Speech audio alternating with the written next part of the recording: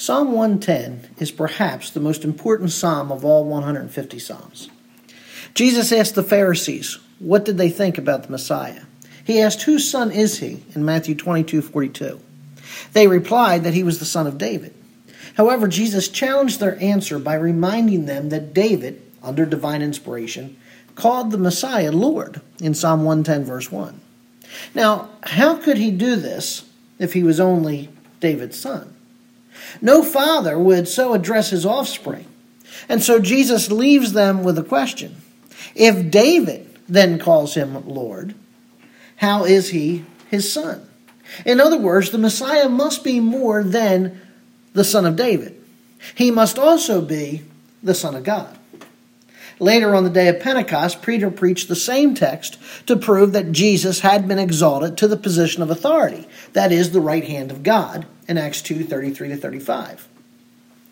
Paul in the book of Hebrews used this text to prove that Jesus is greater than any angel, because he alone reigns in heaven, Hebrews 1:13. Hebrews also makes reference to the same psalm, Psalm 110, to Melchizedek, and applies the truths of Psalm 110 to Christ in Hebrews 5:6.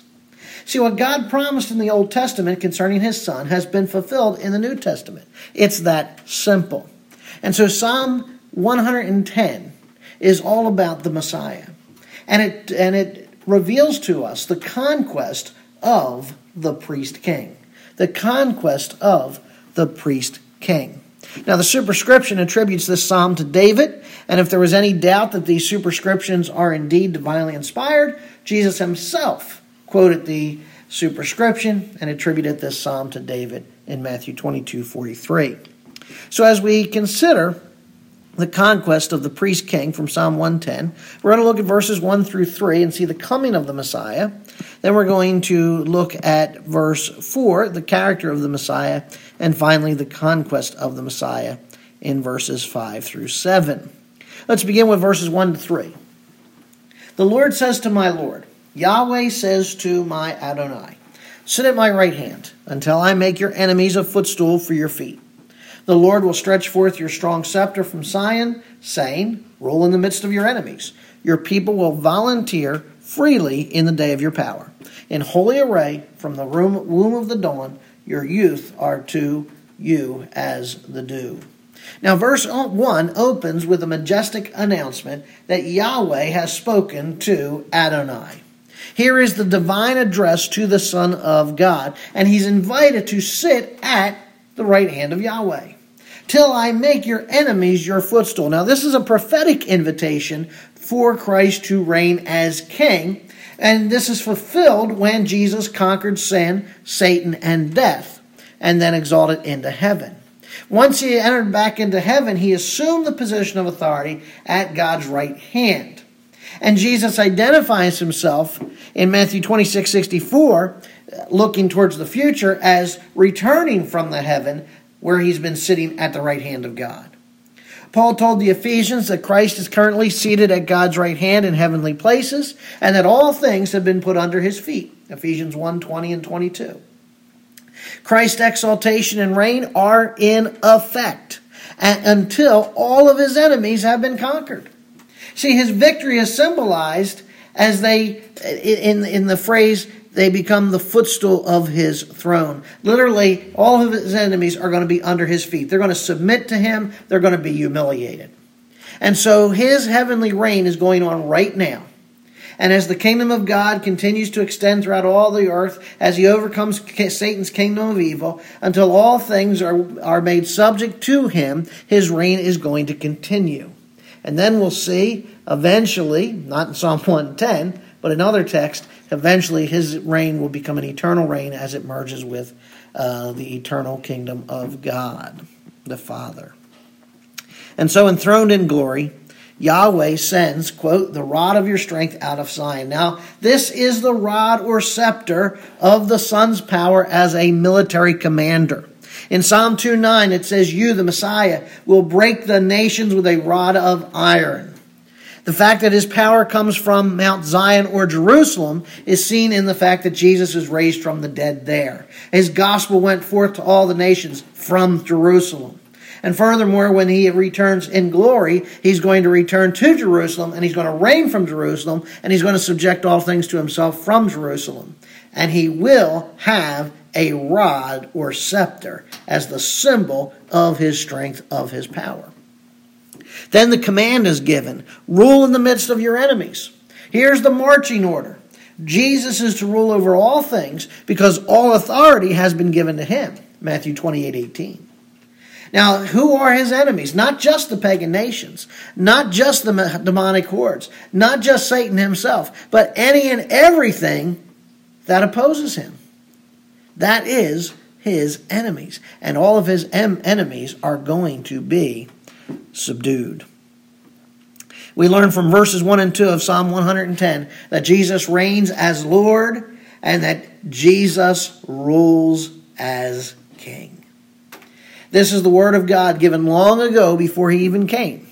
It was fulfilled in his ministry when he inaugurated the kingdom of God and at his exaltation at the right hand of the Father.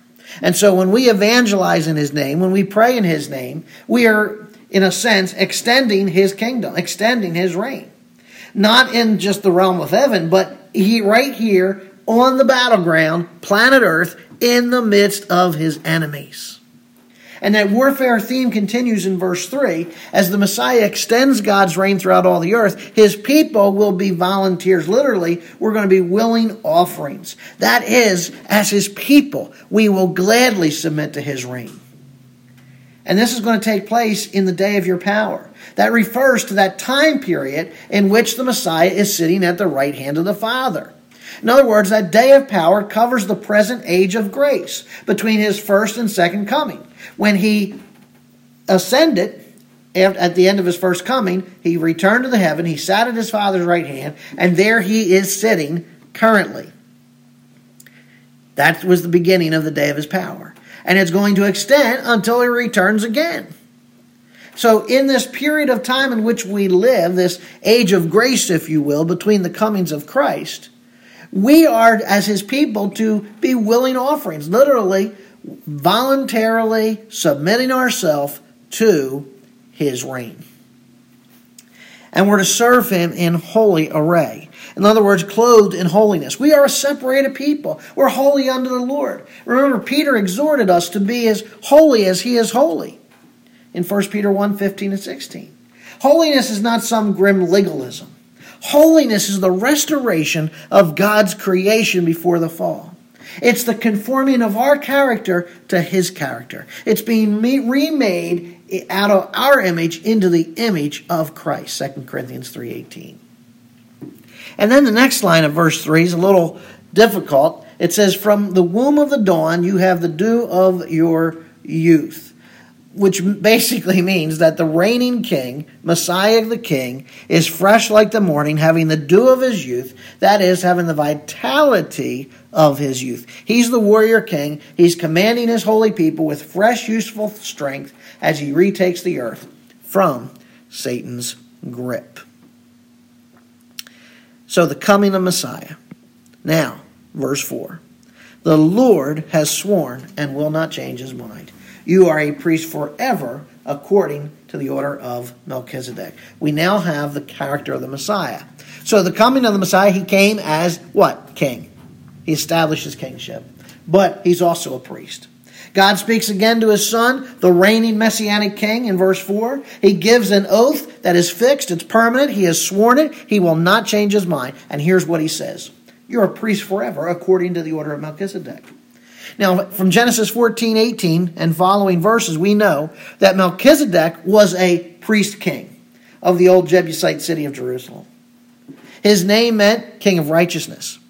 And as a priest, after the battle, Abraham came and paid tithes of his spoils to Melchizedek.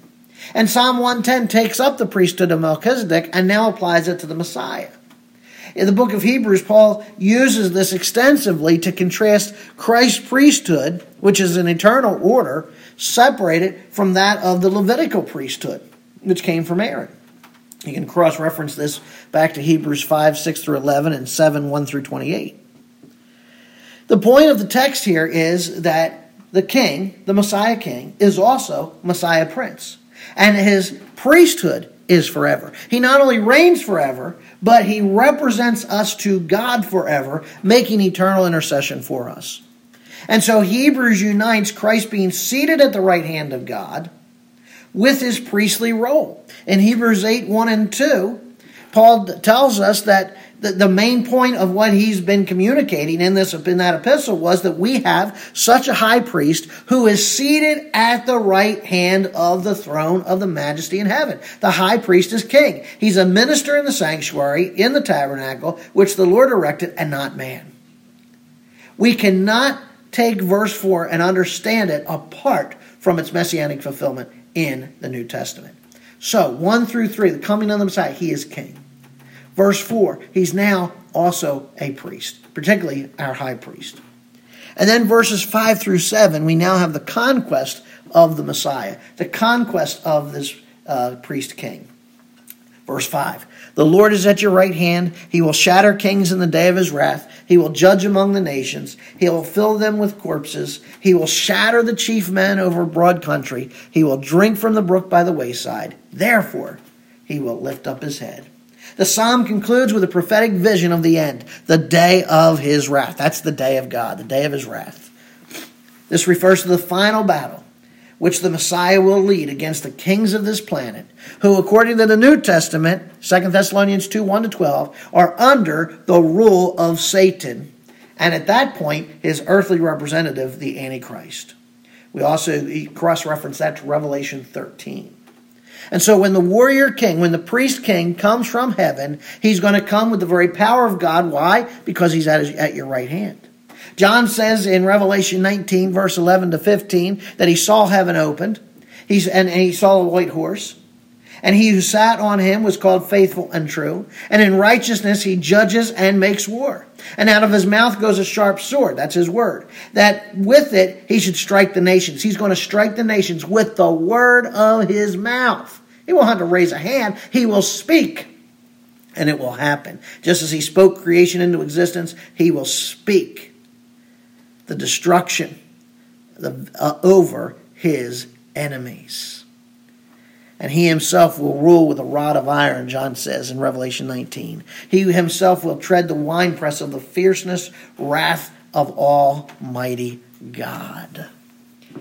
He's going to bring his judgment. He's going to execute or literally shatter the kings. He's going to destroy them.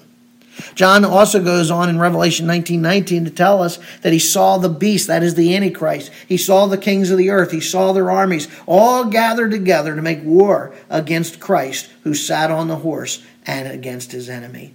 You know, Christ comes and destroys their power. He judges all nations in verse 6.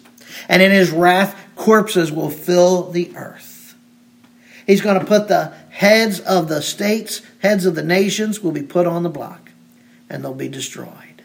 And as John tells us, after the beast and the false prophet are thrown into the lake of fire, the rest will be killed with the sword, which proceeds from his mouth, who sat on the horse. In other words, again, anybody who after he cast the false prophet and the Antichrist into the lake of fire, after he binds Satan for 1,000 years, anybody still standing on planet Earth who does not willingly bow the knee, he is going to speak a word and they are going to drop dead. And they're going to be cast into hell, where they'll be kept for 1,000 years until they're resurrected for their great white throne judgment, when they'll then be cast into the lake of fire.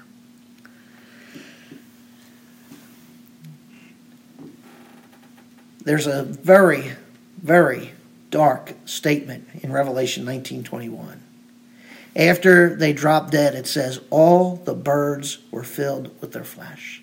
There is going to be a feeding frenzy from the birds. I mean, you picture the scene from Hitchcock's movie Birds. You know, can you imagine that on a global scale? As God directs the birds to go forth and to clean up the carcasses of those who have fallen against him. So here's the Son, the reigning king, the eternal priest, celebrating his victory in verse 7. In a very poetic picture, he's going to drink of the brook by the wayside. What a peaceful scene. The battle's won. It's a time of rest. It's a time of refreshment. As David said in Psalm 23, he leads me beside the still waters. besides the brook by the wayside. He restores my soul. And in victory, he lifts up his head. He's triumphant. David prays in Psalm 3:3, "You, O Lord, are a shield for me, my glory, the one who lifts up my head." See, indeed, the kingdoms of this world shall become the kingdoms of our Lord and of his Christ. And he will indeed, as Revelation 11:15 says, reign forever and ever.